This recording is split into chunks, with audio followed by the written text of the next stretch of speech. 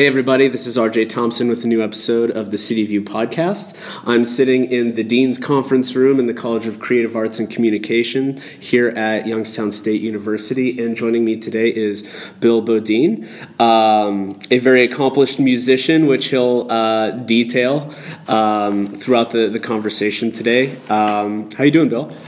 So far, so good. But I'm getting tired. I've been in town for a week for a number of reasons. Involved with YSU because of the work I did here as a student and the work I've done since then. And also I've established a nonprofit called Creative Bridge Coalition. What we do, we have a mission to bring music-based programming to kids with special needs. So we do it in Los Angeles, and then we do it in Youngstown, Ohio. Now we're going to expand to Nashville. So that brings me to town, brings me to Youngstown quite a bit to help with the new classes, with any training, coordinate the efforts. But mainly this trip was to fundraise for the classes that we want to put at Cheney High School and the ones at Fairhaven, and we have some in Columbiana County.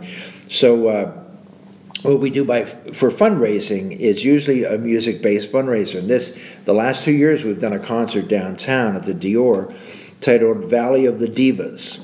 And what it was or is a concert that features exclusively talented people either from the Mahoning Valley or with a lot of connection to the Mahoning Valley. So we want to showcase the city's talents.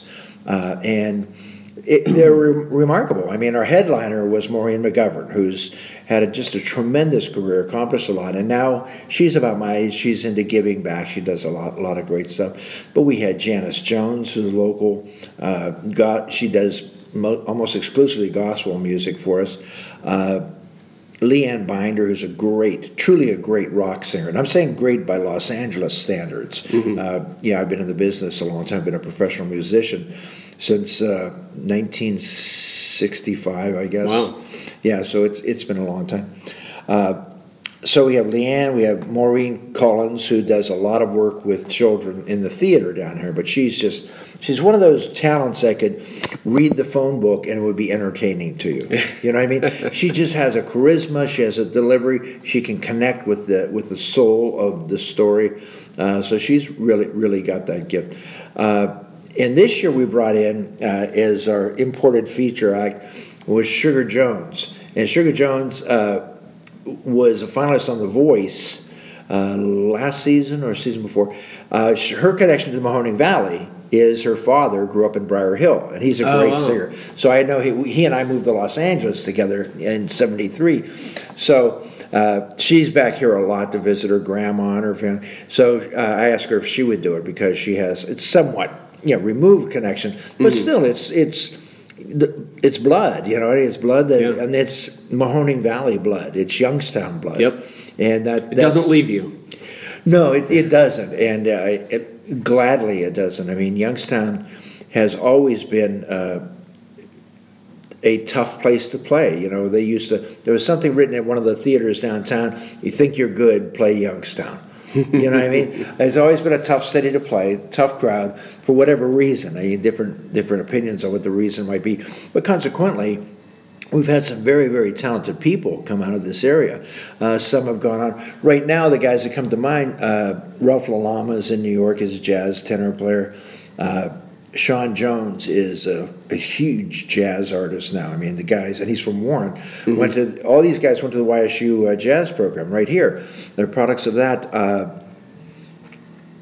Who else? Oh, Bob DiPiero, who's a huge songwriter in Nashville. I mean, this guy he can tell you how many. He has multiple #1 hits every month. Wow. I mean, it's just his career. It's crazy successful. He was playing guitar in the jazz band, you know what I mean? So there's quite a few people that you can go to that have a history. You can look to their history to not just the Mahoning Valley, but in my world, there's a lot of connection directly to YSU and particularly the jazz program. So I'm immersed in Youngstonians one way or the other. And music seems to be the resonating theme, the core amongst it all. I'm curious about your background here at YSU. Could you talk a little bit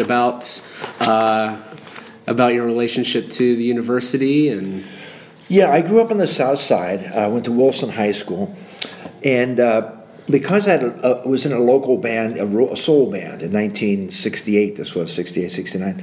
I didn't really want to leave town. You know, we were making good money, and also I was a trumpet major, and one of the best instructors was here at YSU. His name was Soto Pellegrini. So I came to study up here with Pelli, and this was, like I said, it was fall of 68.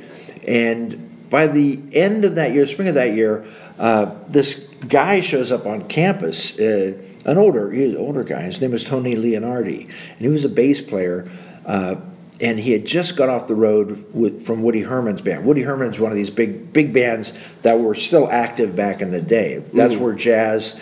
That's where you, as you came out of school when you were a young player, you wanted to get on the road with Woody or Buddy Rich's band, Stan Kenton, all these. That was your next training ground, and then that would lead you, hopefully, to employment in New York or Los Angeles or Vegas, or where a lot of guys actually would get off the road and go to Vegas and play in the showrooms there. There was a lot of live music.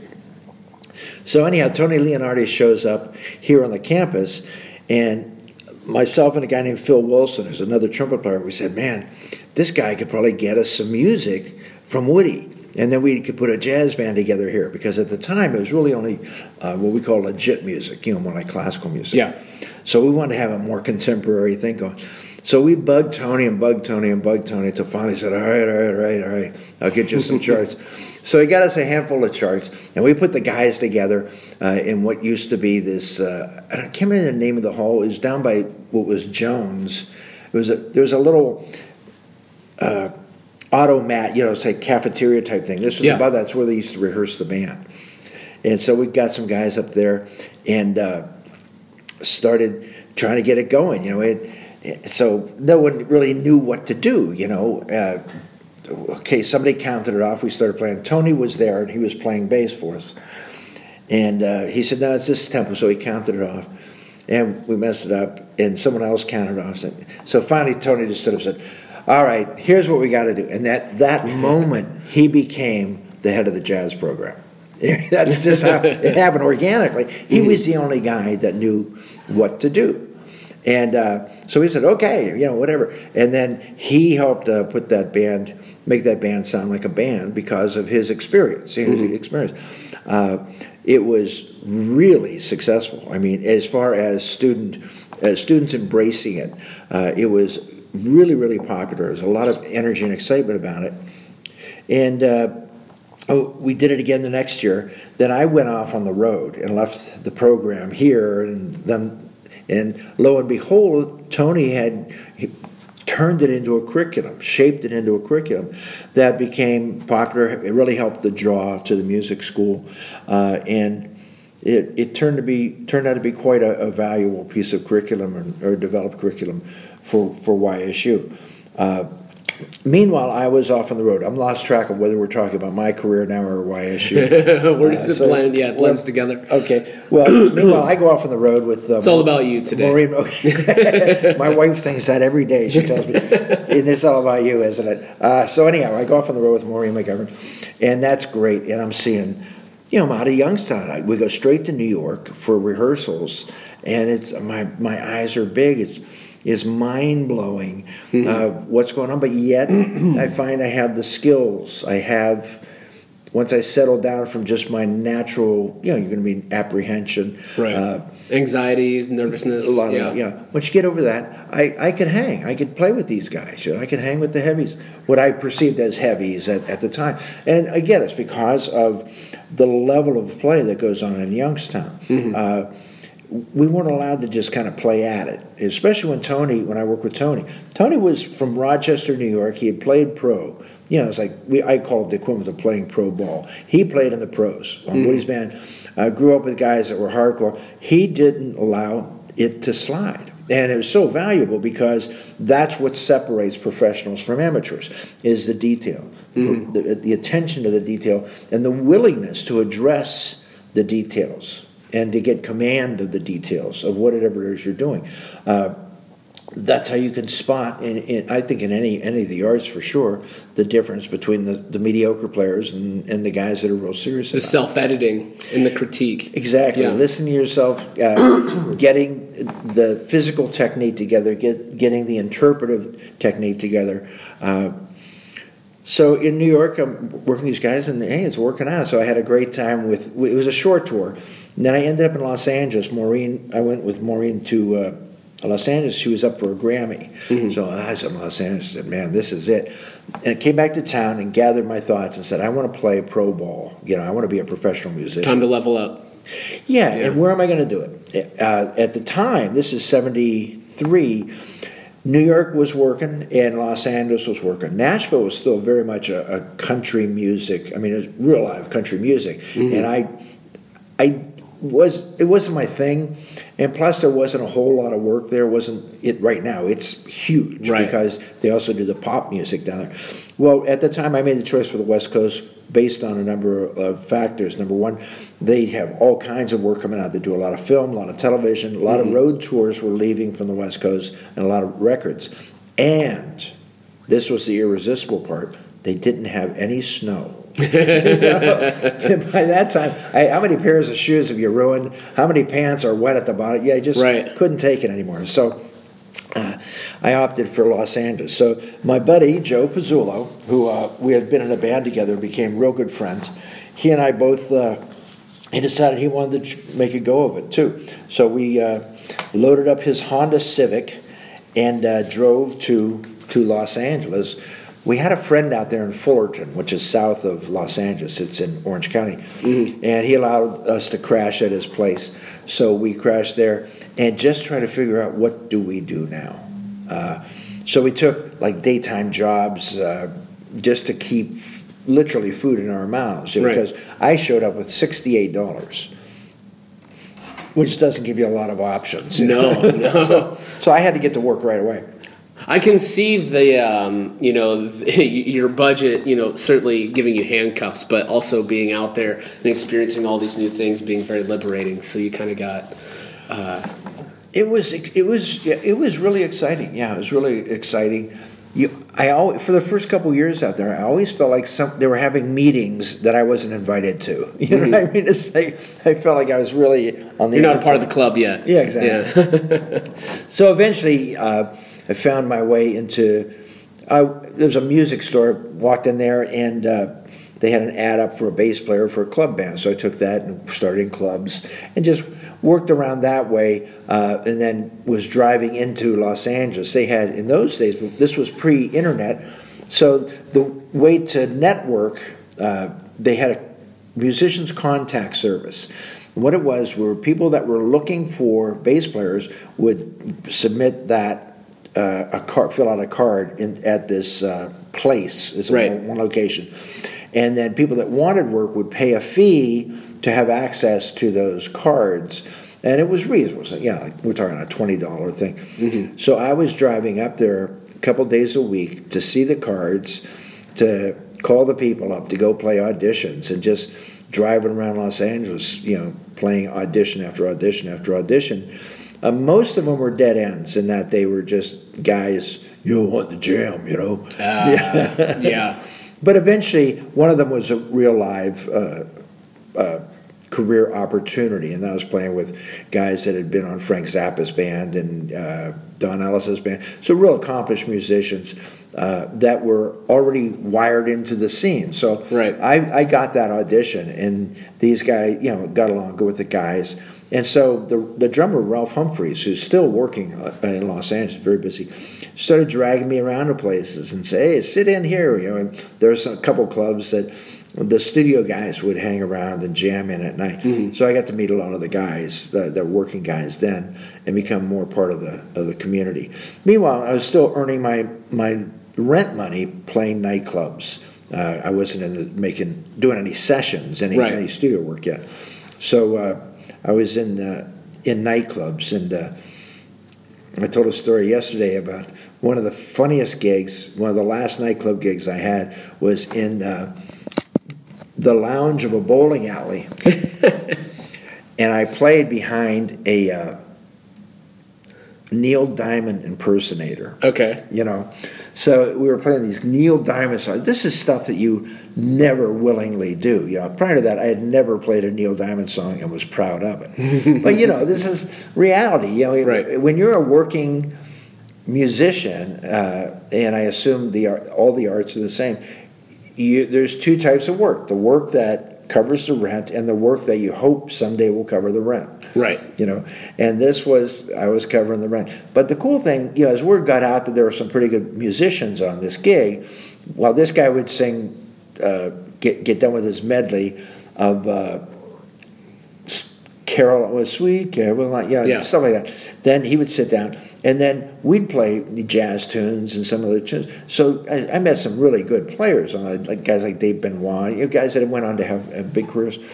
And so it was really good networking for me to be on that gig. And eventually I got a call to go. One of the friends I had made was a good drummer named Rick Schlosser, and he had worked with Van Morrison. And eventually he called me, and he said, "Hey, Van's looking for a bass player," and he wasn't going to do it, the tour with Van. So I went down to Studio Instrument Rentals, which is this big rehearsal hall that has multiple rooms in it. That anybody with money would be rehearsing. So all your road acts would be there. And I went down and played with Van for a couple of days. But it was he's an unusual character. Yeah. So I've heard. Yeah. And at that time, I actually went. I won't go too much into the details. Sure. He was auditioning drummers, and it was bizarre the way that he was doing it. It looked like I had the gig, although no one made it formal. And he was supposed to go to Europe for a European tour, but he was acting so erratic that I really was wondering what was going on. So I went out to the hallway to have a drink of water on one of the breaks, and Greg Matheson, a keyboard player, came up to me and said, "Hey, what are you doing here?" I said, "We're doing this Van Morrison thing." And he said, "Well, are you going to go out with them?" I said, "Well, yeah, it's kind of nutty. You know, I don't think he's going to make it." Mm-hmm. Yeah, I didn't think he was in kind of shape that he was going to be able to last on the road. And I know that he had canceled a couple of tours before, and it's not necessarily drugs or alcohol. I can't, right. But he does have some personality disorder that he has since gotten acknowledged and gotten under. Yeah. In the care of someone and gotten proper medication. But at the time, he was pretty woo. So I said, "Man, I don't think I'm going to make it."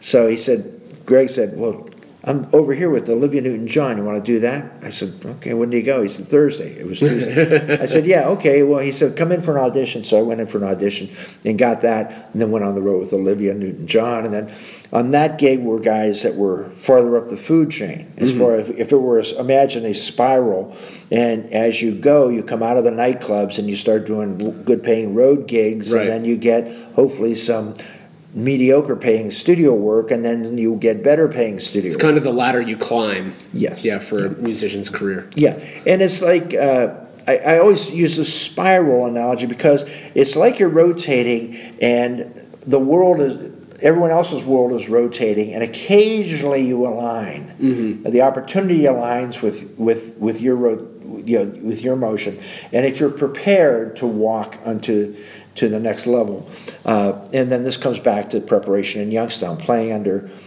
demanding circumstances and demanding expectations and high expectations in Youngstown, allowed me to take care of a lot of the details of my playing, so that when opportunity came, I was able to qualify for the opportunity. So again, it always allows me, thanks for the background in my beginnings here in Youngstown. Meanwhile, while I'm out there, this is over the course of the years, and I have a list of people that I played with we can get into. There's some stories there.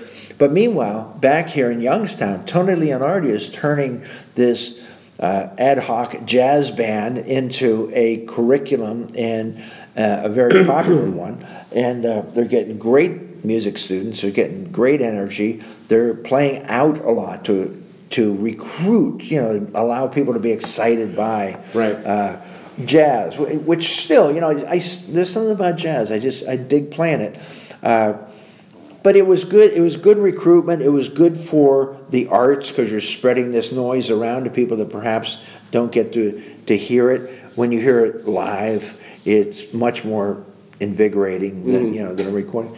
So he's back here doing the hard work of that, and next thing I know, I guess about 30 years went by. You blinked. Yeah, exactly.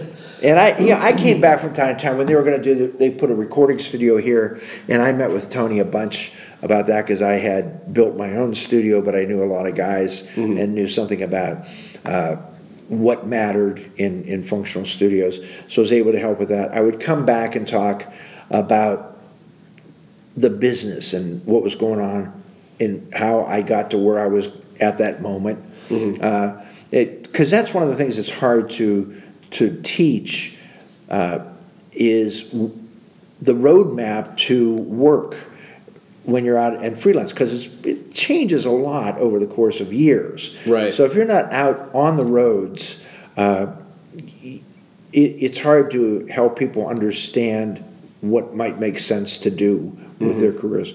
I like this idea that I'm sort of formulating based on what you're saying of like these chance encounters, essentially defining your career, and you don't know when they're going to happen, if they're going to happen at all. That's very nerve-wracking, I think, in some respects. Well, it can be, in your dark moments. I mean, and we do have those. I used a quote yesterday from Tom Hanks. He said that you have to be well prepared to get lucky. So that's where I was going to go. Yeah. Okay. So there is something. The amount you can have a certain amount of control, and what I think you can control is the preparation. In my case, the art form that I know, your musicality. You can affect. You are the only person that can affect the quality of your technique,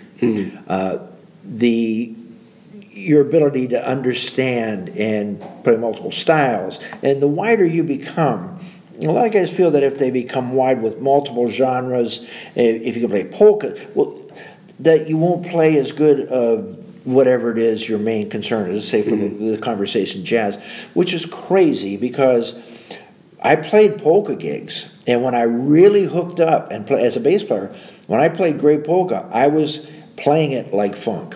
Because they're the same. For the bass player's chair, it's the same as far as where's the groove, how do I energize it, when does it feel right. They're the same. So what happens as you learn these other genre, you learn and play things that really enhance what your concentration is supposedly, what your favorite music is. So I was really happy to be playing all these genres. And again, the school forced me to do that. I wouldn't willingly do that because in conversations I had yesterday, say with the kids over there, they're complaining because they had to do this or do that and do that. Well, those are the colors, right? In your Crayola box. I mean, if you never do purple, you're not going to have a purple. It's just you have to diversify. You have to. Those are colors that you don't have, and you don't want necessarily. You don't think you want them, but boy, lo and behold, someday you got to have that purple. Absolutely. Yeah. I hate purple, but boy, I got to use it here. I'm sorry, I just got sidetracked. No, that's how you get that preparedness, and that aligns with those chance encounters. I have a question. So I'm not music faculty, certainly a music enthusiast, which I'll talk about momentarily. But I'm curious from your perspective, what do you think music students now are really focused on? Like, what do you think their goals are specifically upon graduation? Are they just wanting to just play music and freelance, or are they looking for some very specific type of career path? I haven't had those conversations, so I have to assume everybody wants to work. That's what when you graduate, you want to, I want to apply what I've learned, which means you want to work in the world. So then the question is, how does that happen? Right. How do I work?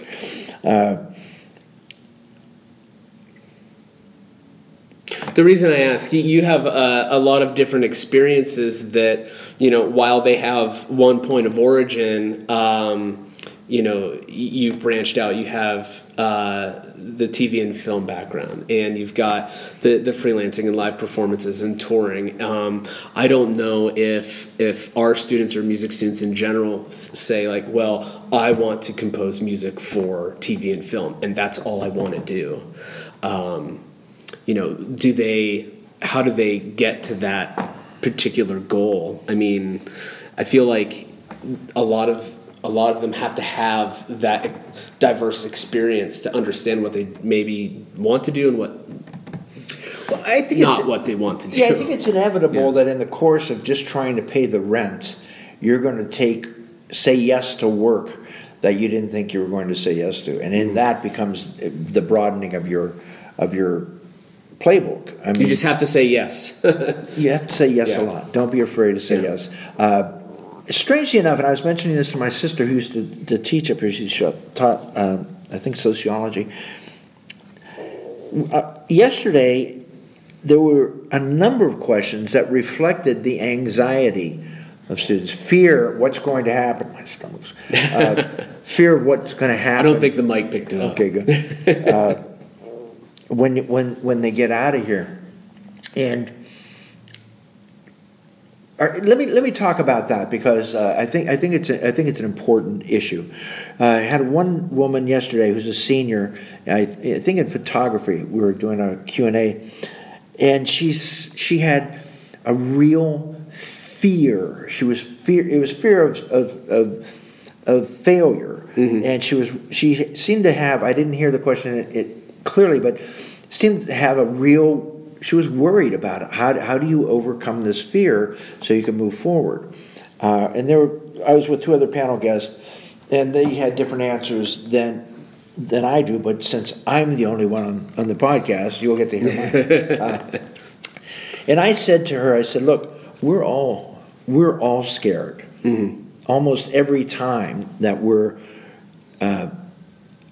going on stage, every time I'm in a new situation, I'm apprehensive, I'm anxious, I'm fearful. That's natural.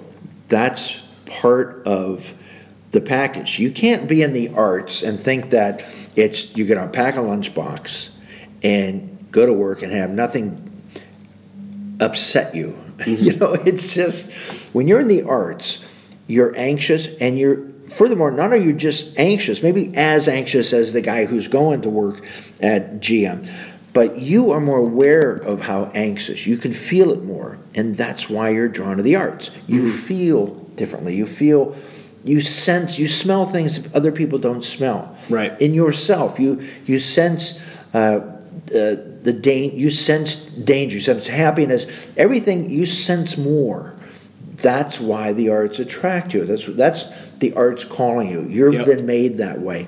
So you've been summoned. Just accept the package, and the package is that you're going to be more fearful, more anxious, more highs, more lows, and accept the package and learn how to ride the pony. Mm-hmm. Okay?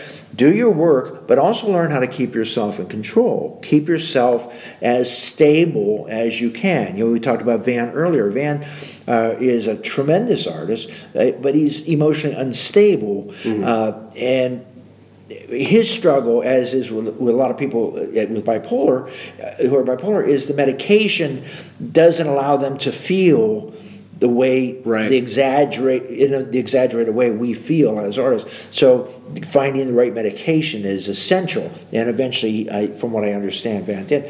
But to future artists out there, I just accept the fact that that's there. Don't justify. I mean, that doesn't give you right to rage at people and act like an idiot. You have to settle yourself down so that you can do the work. And just The other thing, too, is put one foot in front of the other and do the work. Turn out work. Finish it. Don't do the same piece of work. Don't keep rewriting it. For Pete's sakes, put a period and get it out there because it's supposed to express you of today. Not you forever. Put a period on it, and boom, that's you for April 2017. Let's move on to May with a new project and get it going. Finish work. Get work out there. It's never, ever, ever going to be perfect because you're going to be a different artist in 2 months when you look back and you're going to say, no matter what it is, you could have painted the Mona Lisa and you're going to look back and go, oh man, I should have made her smile. Different, you're going to have. That's just because that's the goal. Hindsight is a part of our torture. Well, yeah, it is. But we've got to evolve. You've got to allow yourself. You've got to evolve. You got to move on and accept that whatever you produced last month and 2 months ago and 2 years ago, you're going to say, that's You have to keep things fresh and keep it exciting for yourself. Otherwise, your synapses, they're not going to fire. And, the idea of challenge, and I'm so glad you brought up the phrase fear of failure. Every single student in this building experiences that, even, like you said, after they graduate. And I think that's a good thing because you're listening. You're listening to the situation and your position in that situation and the expectations placed on you that, if you can control it, you can succeed, so on and so forth. But one of the things that I encourage with my students is failure. Like, you're here to make your mistakes. Make lots of them. Embrace that. Listen to what you're doing right, what you're doing wrong, and then let that inform your perspective and your aesthetic as an artist or even in general as a creative. Because that unique voice, however it's formed, is going to lead you on to some greater things, especially if your voice is particularly unique. And we deal with a lot of self-confidence issues that are tethered to that fear of failure. And, you have to find this balance between raising up that self-esteem and still encouraging the failure, but not letting failure completely destroy one's respect for themselves. And for some reason, if you can have 98 people pat you on the back and say, boy, you sounded great. And 2 people, you hear them talking in the corner about, that's what you'll remember. You remember the bad criticism. And again, that's part of the package of being the artist. We're extremely sensitive to criticism. But also, that gets under our skin. It's okay because you listen to what they say. And you have to give it, maybe there's something to that, and you re-inventory that part of your performance, that part of your playing, and just to see, okay, all right, I'll work on that, So there's something to be, but it's just funny. You just shrug off. I'm great. Yeah, you just take that like it's just like nah, that's complete BS. And but yet one criticism and it zings you right to the heart.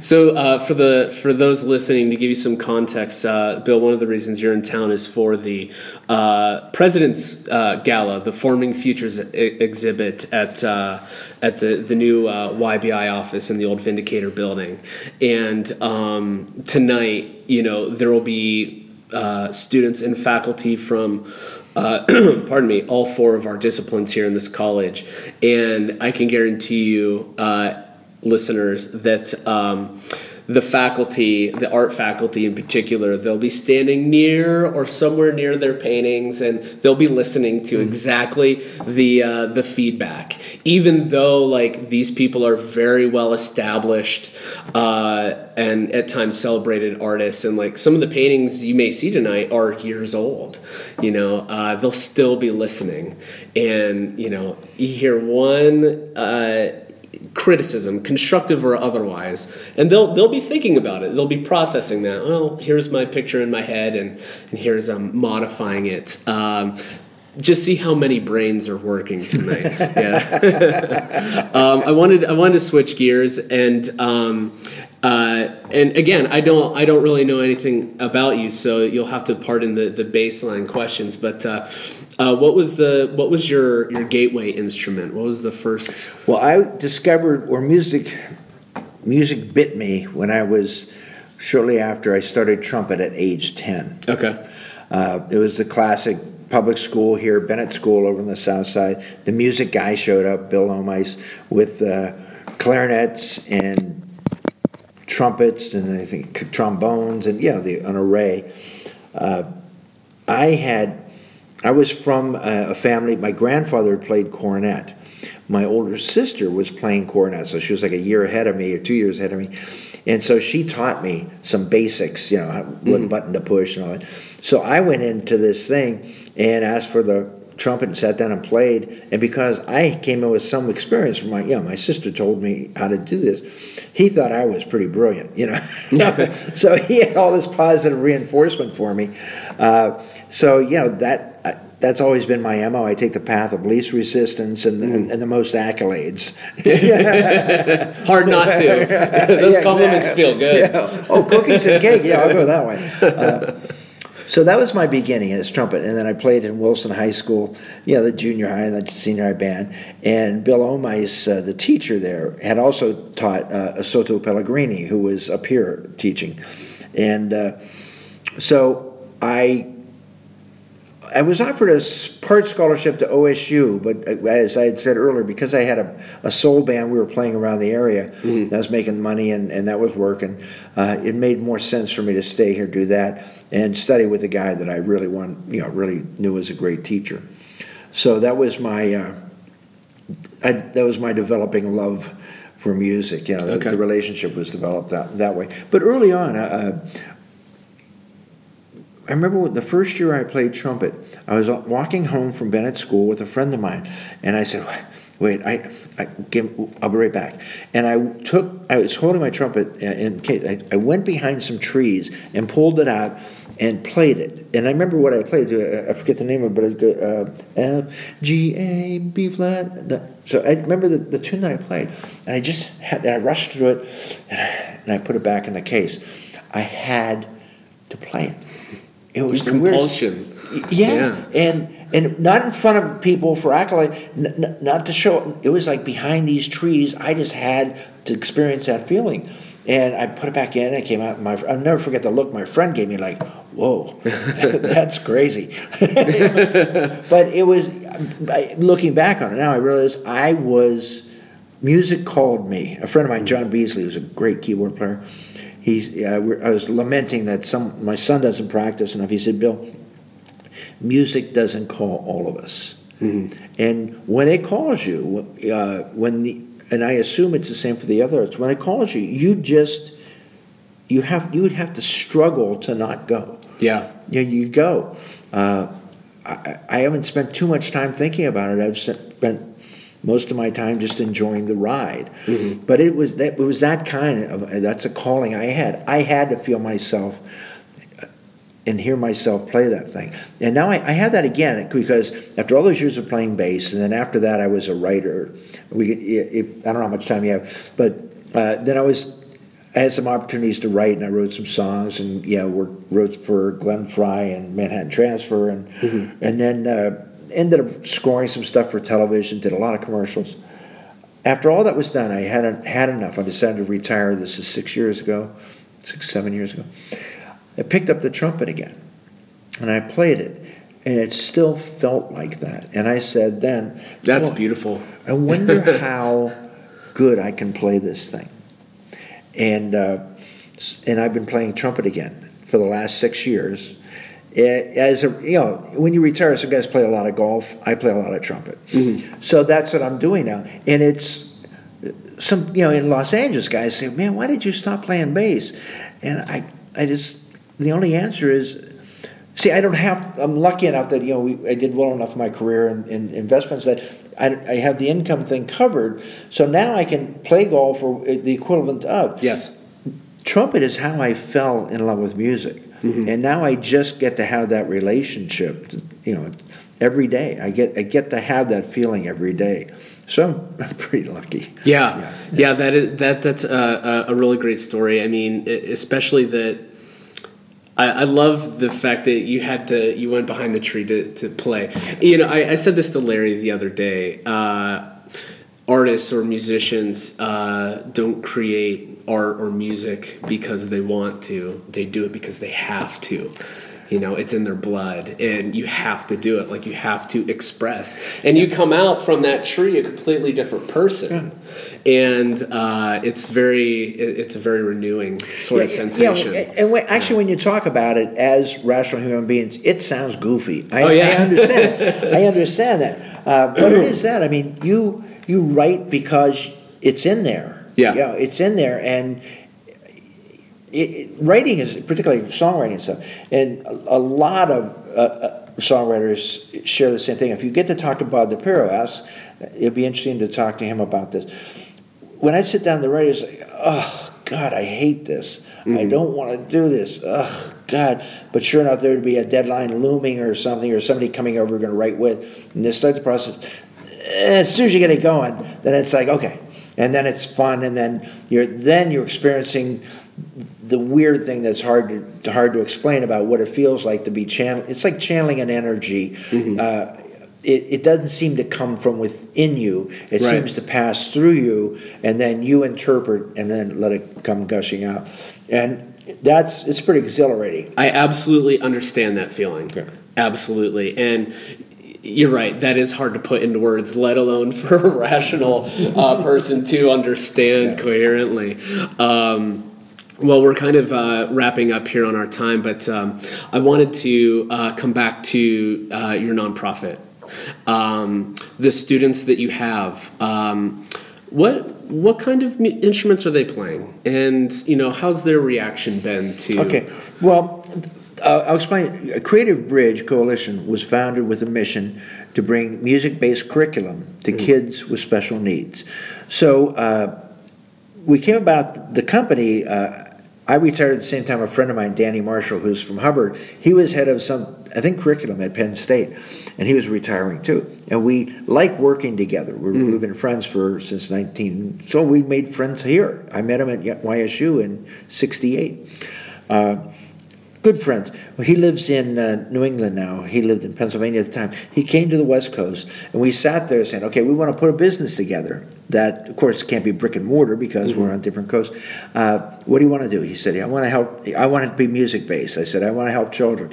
I want it to be a nonprofit. Then we just took the elements that we wanted it to include and tried to figure out, using the internet, what there was a need for, what business it was like. And what we realized was that there are kids with special needs, autistic, Asperger's, learning disabilities, that respond to curriculum, music-based curriculum. There is music-based curriculum out there that would be good for the kids, and there are people that want to fund this. No one's putting it together. The expectation at the time was that the teachers or the schools where the kids went would go coordinate all this. Their hands are really full. Absolutely. So we started by providing that service. We wanted to vet the curriculums to see which ones would be effective with what groups. Finding kids with special needs is easy. There's sadly just thousands and thousands and thousands of these kids. So the first project we did actually was here at the Rich Center.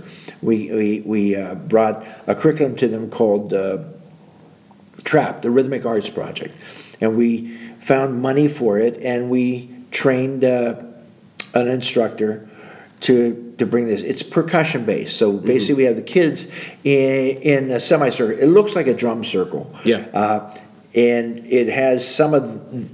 Yeah, it looks and sounds like a drum circle, but this is more structured in that we recognize if I started playing, the kids started playing, okay, they're responding. That's a socialization development that they follow. If I stop, they'll stop. So then if they lead, then they're learning how to lead. And their friends, everybody else in the school, is learning how to follow a peer. Again, socialization skills, recognizing when to lead, when to follow, when to start, when to stop, when to be quiet. So we deal with that, and we deal with it in a structured fashion. There are a lot of nuances there, too, that are so important for those folks to learn that they don't typically get. So That's fantastic. And the energy, everybody's eager to hit a drum. You know what I mean?